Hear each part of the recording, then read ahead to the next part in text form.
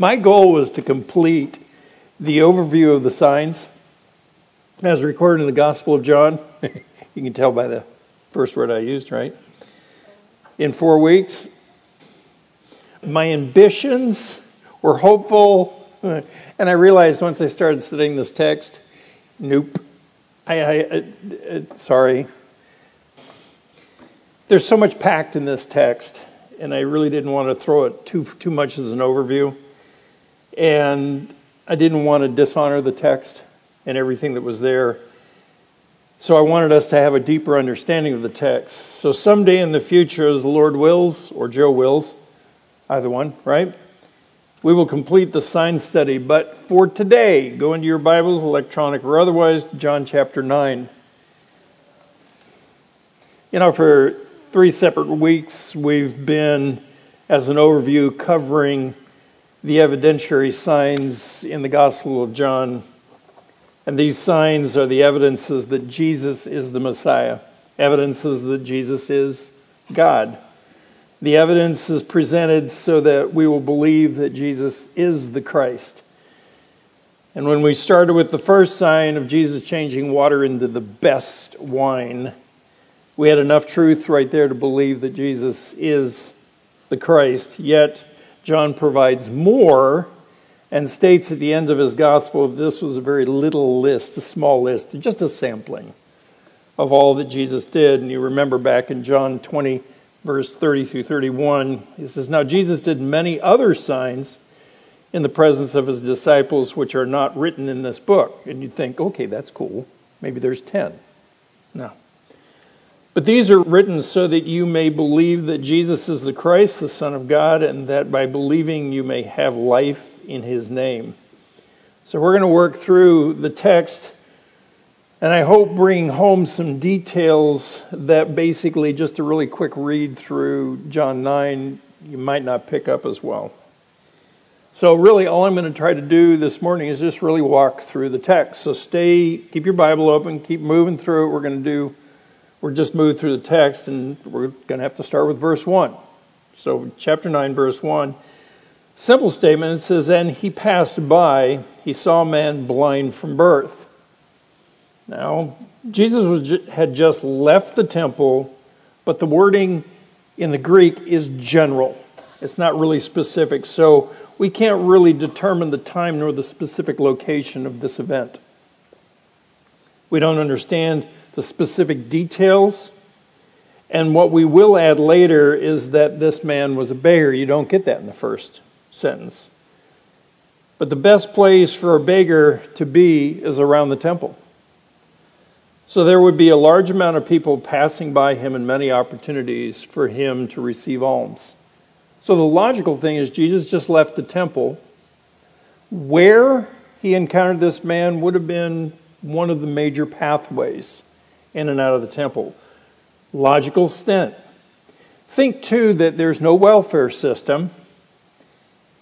He's dependent upon the giving of others for survival in his daily needs. So it's not like he's just casually there. It's a need. We learn that this man was blind from birth, or what we would call in our understanding today a congenital disease or defect or condition. He's too old for a natural healing of the eyes and nerves to occur. We've talked about that before. That you start noticing that there's age identified inside text, and that's to help you to understand. It's not like this guy's going to wake up someday and also he sees. He's too old for that. So, something has got to happen, and God has got to perform a miracle. There's got to be an intervention that doesn't exist. And I'm also was thinking too, I'm sure that his parents tried as best as they could for many years to see if the doctors could do anything. You think about much like the woman who had that severe bleed, that she had really spent all of her money on the doctors and still nothing. So I'm wondering if these parents may have been in that same situation. They did everything they could. And their poor son is just left to do nothing but beg. So let's move to verses 2 through 5. The disciples with Jesus ask a question. "Rabbi, who sinned, this man or his parents, that he was born blind?" Jesus answered, "It was not that this man sinned or his parents, but that the works of God might be displayed in him. We must work the works of him who sent me while it is day. Night is coming when no one can work. As long as I'm in the world, I am the light of the world." You know, as I read this section, one of the biggest things that hits me first, remember something else that was said in the scriptures, especially with the disciples asking that kind of a question. So my mind moved back to Job. You remember Job's 3 friends? Guys, did you kind of go, these are friends? Yeah. And they're constantly attacking and accusing Job of being a great sinner because that's why he was suffering. And that God was causing judgment on him because of his sin. So this is the kind, you're kind of like, where is this mindset coming from? Where are they come up with this? You know, why would the disciples think that this was the way it's going? You think about it, it was a thought in those days that was derived more of the Greek philosophy that the soul pre-existed and the individual was being punished for sins in another life. We'd call it today reincarnation. You know, the Bible does not give at all any credence to that, and it also denounces that as a full reality because it's false. So they move on to say, all right, if that's not the man's fault, then his parents. We understand that children will pay for the sins of their parents in life choices of the mother while carrying a baby. Consider this situation. A child's blindness could be that of the mother who had gonorrhea, and when the baby passed through in birth, was infected, and if that's not treated, the child will go blind. Something I remember in growing up, and especially understanding blindness, people born blind, there was a time in our own medical history that the practice was to put the newborn in 100% oxygen just after birth. But later we learned that burnt the optic nerve to destruction and blindness occurs. So drug use of the mother, her own sin, was a cause for possible blindness or other issues with the child after birth. We've seen that. We understand it. We understand that there's things that people do that fall onto their children. But it goes a little deeper than that. But think about this too. The Old Testament details in Exodus, Numbers, and Deuteronomy that the sins of the parents can go to the 3rd and 4th generations. You remember that text? And you're probably going, well, wait a minute. There's that text. These are not sins of the individual, but it's the whole. It's societal. Dr. MacArthur summarized this well in his commentary. He says, such passages, however, must be understood in a national or societal sense. The point is that the corrupting effect of a wicked generation seeps into the subsequent generations. And he continues, the idea that a child will be punished or the sins of his own parents is a concept foreign to Scripture, as found in Deuteronomy 24:16. So no, God's not going to judge a child, especially you think about this man who was born blind. In other words, he sinned somewhere in the womb, and he's responsible for that? No. Jesus answers their question with the correction that it was neither the man nor his parents, but a natural blindness. At this point, the condition of the man will be used to show the sign and power of God in healing him. It'll be the power of Christ that will show what is to occur here. It is so that the works of God might be displayed in him. God is going to use this man's blindness to show his power. Blindness occurred, but here's the healing. Following the answer, Jesus reminds his disciples that we must work the works of him who sent me. We must work. Jesus came to do, and this will be given to his disciples to continue to do when he's gone. The time of the day brings to bear the sense of urgency. You realize we've only got so much time. You think about if in that time period they didn't have electric lights, they didn't have all kinds of lighting systems. So literally your work day ended when the sun was down. You couldn't do anything. You're not going to work in the field in the middle of the pitch darkness of the night. So you've got only so much work you can do. And then it's night. There are only so many hours of light that you can work to be done, so urgency means it's a short period of time. That comes down to us as well. We have only so much time to minister to those around us. We were kind of talking about that in our group. And the fact that we only have so much time. We don't know when we're going to die. We don't know that the people around us when they're going to die. So the sense of urgency should just naturally be there. There's a limit to the opportunities that we have. So our time is short, and so is the time of those around us. We do not know the hour when we will not be here any longer, nor will we know the time of those around us. We're not going to have that as an absolute. We're to be about the spreading of the gospel using a strong sense of urgency. So that helps us to kind of realize, even Jesus says, there's shortness. There's a small availability of time. All right, further we move to verses 6 and 7. Having said these things, he spat on the ground and made mud with the saliva. Then he anointed the man's eyes with mud and said to him, "Go, wash in the pool of Siloam," which means sent. So he went and washed and came back seeing. You notice this one again? Here we go again. Another healing, that fanfare. No lights, no announcements, no smoke on the stage kind of thing. Jesus made mud. Not really big, right? Mud. From what? Not get into that. He applied the mud and commanded, "Go and wash." That's it. Again, nothing huge. No big announcement. 2 other times recorded in Mark, Jesus used only saliva, but this time he makes mud. So there's a uniqueness with this one. We're not given any reason, but this becomes a major point in the religious leaders, so hang on to that. He made mud, okay? Didn't just spit and apply. He spit, made mud, okay? Sorry, this is probably not one of those, tasty things to deal with. I got it. Sometimes you do read Scripture and go, oh, okay. John makes a note not only of the name of the pool, but also provides the translation of the name. And I think that's unique. Again, those are unique things you want to hone in on. There's a reason why the Holy Spirit moved John not only to name the pool, but name the translation of the name of the pool. It's got significance here in the text. The pool was built for water storage in times of war and when the city was besieged, and derived its water supply by a tunnel from the Gihon spring that was built, when you see the recording of that, in 2 Kings chapter 20. There was a reason why that aqueduct, that tunnel system was built.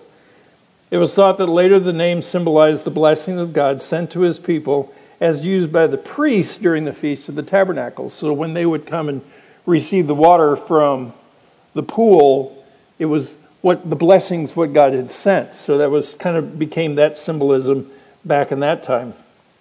Moreover, think about even deeper than that. Moreover, Jesus was sent from the Father to save his people, yet they rejected the sent one. So you could kind of start thinking through this going, sent. Why would John use that? Why would he state that? It's just a pool of water. That's the significance here. So our blind man receives the mud on his eyes and commanded to wash in the pool, and he obeyed the words of Jesus. You know what? That's a sincere mark of a true believer, the obedience. Jesus did say that. He says, those who obey me are what? They're mine. They love me. They obey me. That's a key issue. Let's go a little further in our dialogue, verses 8 through 12. The neighbors and those who had seen him before as a beggar were saying, is this not the man who used to sit and beg? Some said, yeah, it's he. And others said, nope. But he's like him. He kept saying, I am the man. Can you imagine what this guy's going through? It's me. So they said to him, then how were your eyes opened? Consider what this guy knows at this point. Not a lot. He answered, the man called Jesus, made mud, anointed my eyes, said to me, go to Siloam and wash. That's all he knows. It's kind of basic. So I went and washed and received my sight. That's all I got. They said to him, "Where is he?" "I don't know." I like that. I mean, let's just get realistic here in our thinking. If this guy's been blind his whole life, right? He may have heard about Jesus, but could he have picked Jesus out in a crowd after he received his sight? No. So it makes sense. He says, "I don't know. I didn't see him before I was blind. And I'm definitely not going to recognize him now. So I don't know." I love the guy. He's so natural. Okay? Now here's a situation that seems to have confused some. Here's a man they had seen for years, but the hard to believe part is that he can see. What? Hard for the mind to wrap around is the fact that they always knew him as blind and now he can see. Put yourself in that situation. You had a friend, grew up together, born blind. All of a sudden he comes over to the house and goes, "Hi, good to see you." Were you faking it all those years? No. But they're confused, even down to the point of going, he looks familiar, but he can see. Okay, so again, they're struggling. I love it. He's verified by his neighbors, but yet they are struggling to realize the truth. How's this happen? They have never observed a miracle like this one to someone they knew. They got no background history for this one. His answer is simple. The man Jesus made mud, placed it on my eyes, and then he washed in the pool and now can see. That's it. That's all he's got. And they ask, "Well, where is he?" "I don't know." It's logical for this man not to identify Jesus. It's very logical. Nothing's standing out. He's just, I don't know. I mean, Jesus could have been standing right next to him, and would he have had the same answer? Yep. I don't know. All right. Go a little further. Verses 13 through 16. Now we start getting to some of the little festive fun stuff. They brought to the Pharisees that man who had formerly been blind. Okay, we're verifying the fact he's been formerly blind. Now it was a Sabbath day. Ooh, there's your underscored statement. When Jesus made the mud and opened his eyes.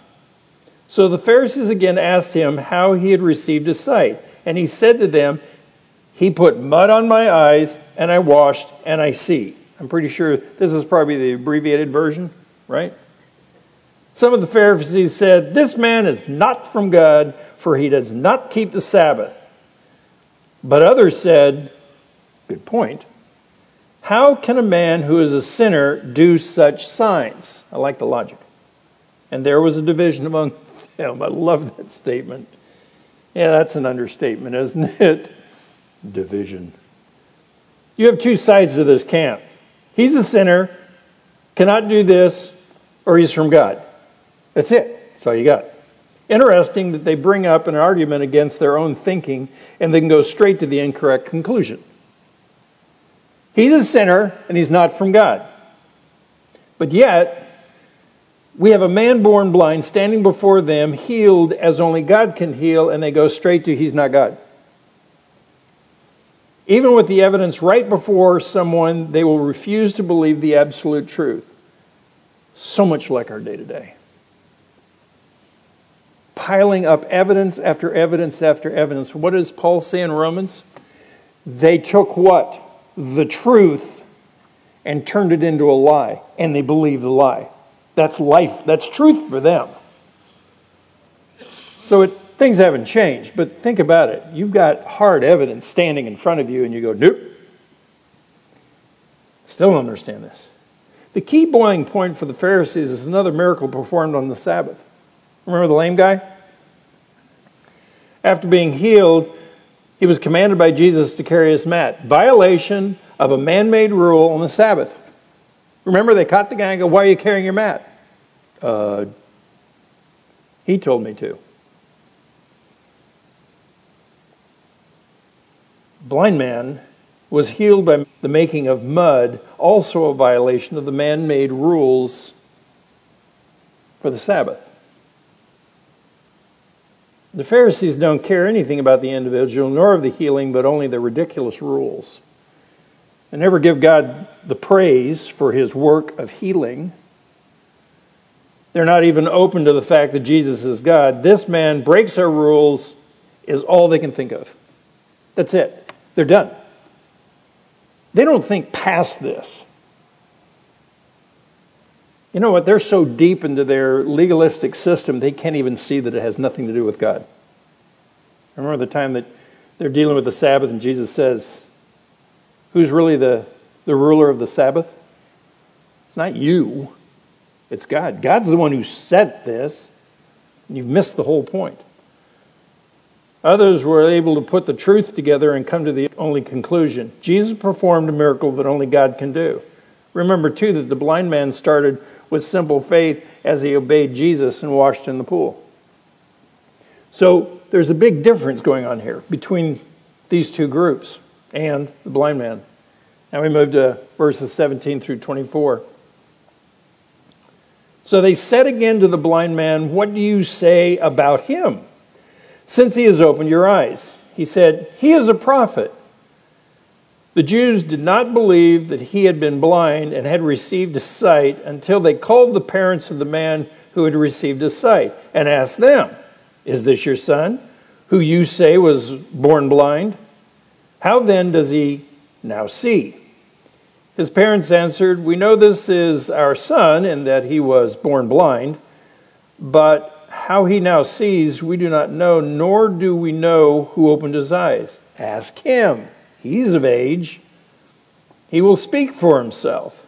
His parents said these things because they feared the Jews, for the Jews had already agreed that if anybody should confess Jesus as the Christ, he was to be put out of the synagogue. Therefore his parents said, he's of age, ask him. So for the second time they called the man who had been blind and said to him, give glory to God. We know that this man is a sinner. Now that's a big section. A lot to unpack. The hard-hearted Pharisees will not believe that Jesus is God. They're looking for any way out that they can find, so drag the parents into this query, find out what's happening. I like it, that you guys think that he's, is he really blind? The parents are going to be the only ones who's going to know, especially if they actually did put the money out for a lot of doctors and went nowhere. So they asked the parents if this is their son. He is. They asked if he was born blind. He was. They asked how that he can see now, and they've got no idea. That's as far as they can go, really, in full testimony. They know that this is going in the wrong direction because the subject is starting to land on Jesus. And if you support Jesus, you're out of the synagogue. That's it. So the parents end the query by turning it back on their son, saying, he's of age, ask him. He's old enough to testify on his own behalf, and it's what happened to him, not us, so ask him. That's reasonable. That's as far as they can go with this whole thing. So again, they call the man back. This is really starting to be the fun part, folks. Start looking at this and watching. Watch this blind man as he grows in his faith. It's just amazing to see. And again, they call the man back, but this time they do not want any more evidence about Jesus because their minds are made up that he's a sinner and a common man.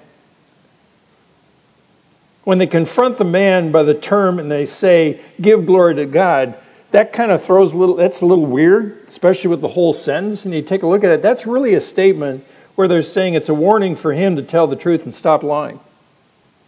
And agree with them that this man is a sinner. The only true way to give glory to God is to acknowledge who Jesus is and obey him. That's an interesting statement. They said, give God the glory. That in the legal terms and what they would be doing, again, is the statement to sit there and say, we're tired of your lies. Stop lying to us. Start telling the truth because you got to wake up. This guy's a sinner, so I don't know what game you're playing. I mean, they're getting indignant. I love this part, 25 through 30.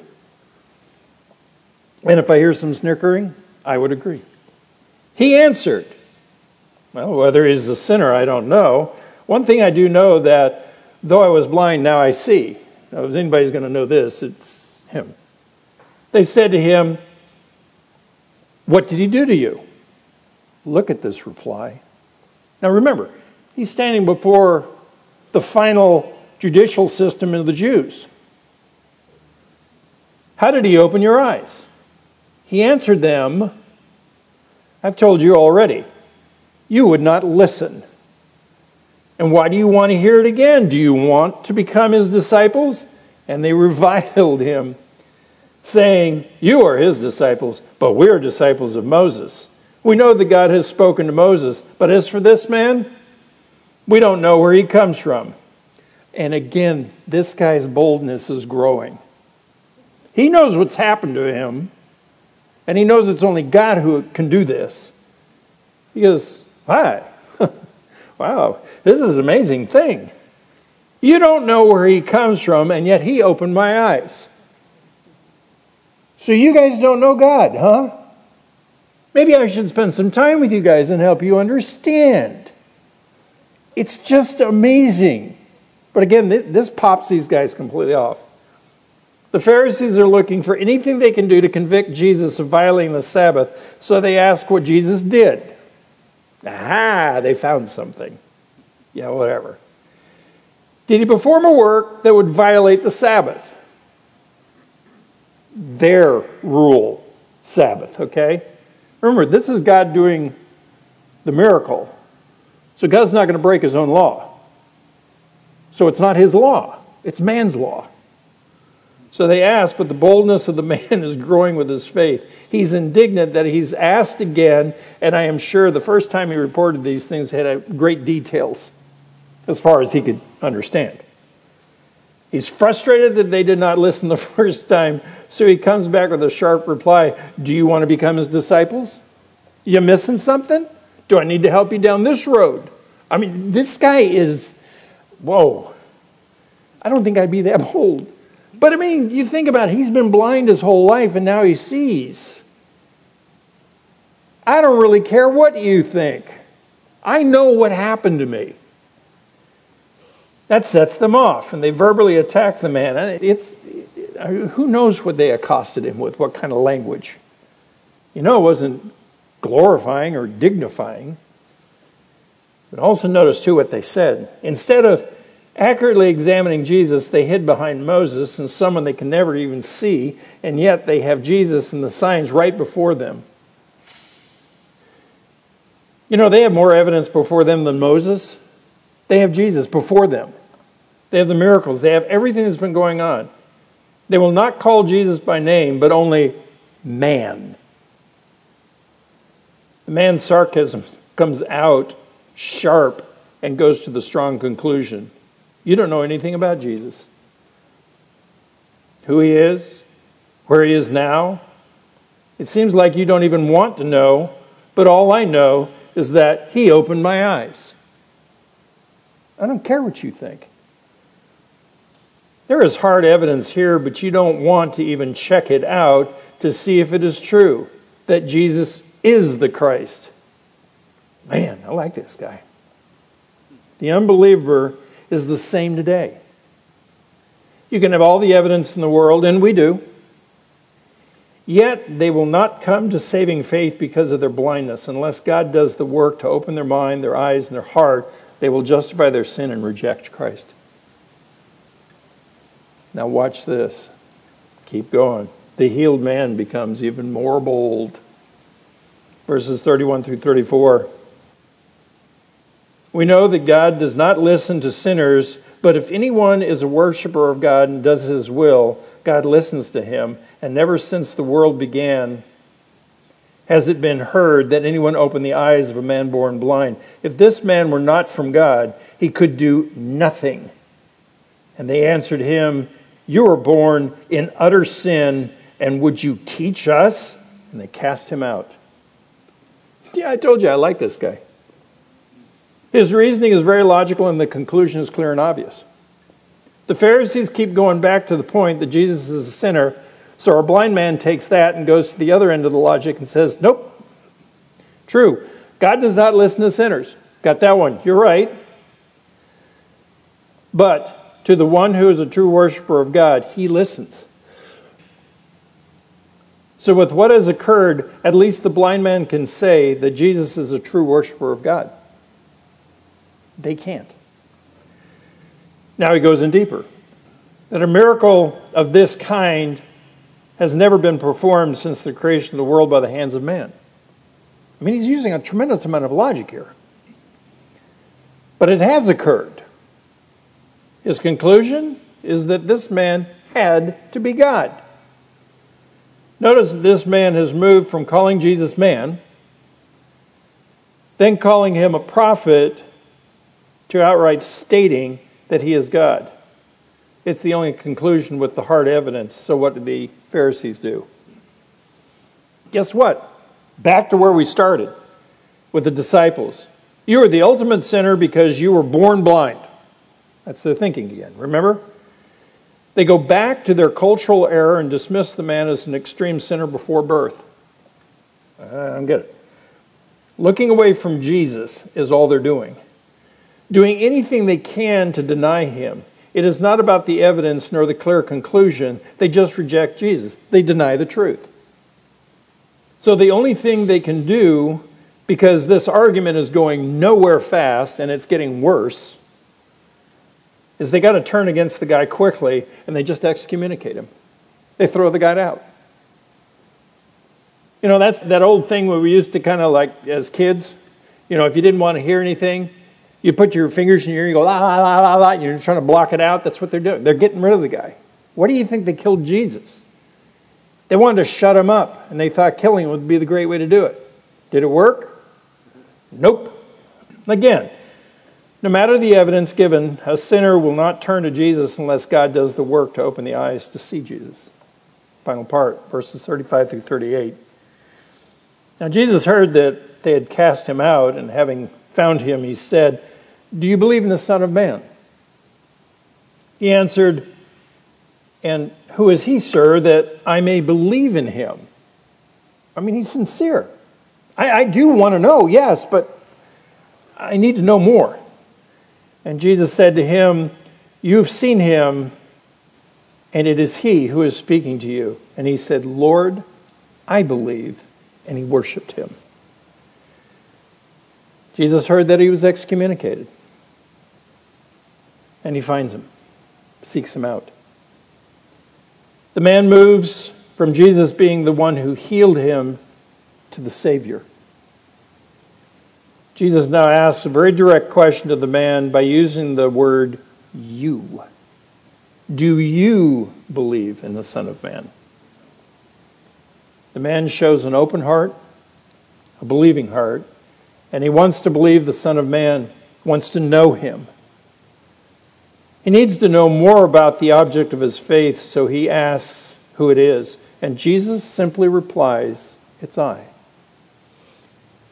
The man does not hesitate or go into a debate, but immediately replies, "I believe." I mean, think about the newness of his faith. It's been hours. He says, "I believe." Complete. He's all in. It's his whole life. The only response to this true believer is what he does next. He worshiped Jesus. Do you also have something else triggering in your head? When an angel would show up, especially you've got an angel that shows up at the birth announcement, and you got the angel that shows up at the tomb, and everyone starts to worship the angel says what? Stop. You can't worship me. I'm like you. Does Jesus deny that worship? No. Who's the only one who can receive worship? It's God. Yet another sign that proves that Jesus is the Christ. So what are we to do? Continue to share the gospel and then leave the results up to God. Only He can save sinners. We're to be at the task of sharing the gospel to all people. We have studied another sign, and the evidence just continues to build. So let me ask you this. With this evidence and this truth, what are you going to do with it? Something like this could be even something as simple as, we were studying in John chapter 9, something that happened to a blind man. You got a minute I can share with you? That opens the door. Can you share what happened? It's simple. But the time is short. The day is not long. There's only so much light in the day to get the work done. Jesus is saying, we got to get at the business. We got to get going. Let's pray. Father, we have one more sign, one more piece of evidence. More evidence than we actually really need, more evidence than any of us actually really need. But yet, it's just a small sample of all the evidence that was there. And because of rejection and denial and wanting to do their own thing, the Pharisees did everything they could to just deny Jesus for the most ridiculous reasons. The people around us do the same thing, and it hurts us. In a way, it does frustrate us. Because we know that if they die, we know they are forever separated from you, and there's not a second option, a second chance, or something to work out. It's over. There's nothing but torture and torment. Again, that's nothing that we understand. We can't even grasp it. You've got to help us to be mindful of the fact that the evidence is before us and it's clear. Jesus is God, and the evidence of healing this man's congenital blindness is complete.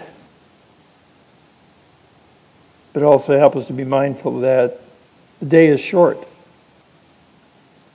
Soon it'll be night. You can't work. There is a time when that darkness will fall on our eyes and the people around us. So give us an urgency and a sense to move and to speak the truth and to live out the Christian life in transparency around those people that we know and love. Father, guide us, direct us, and help us to review the fact that these are only a short number of signs, but these signs are so clear. That Jesus was not a man, just a man. He was God incarnate. And he lives today and intercedes for us continually. And we thank you. God, help us to be obedient men and women, not only to know the word and to enjoy the word, but men and women to share the truth and proclaim the gospel to all people. Give us strength and power and boldness. In Jesus, amen.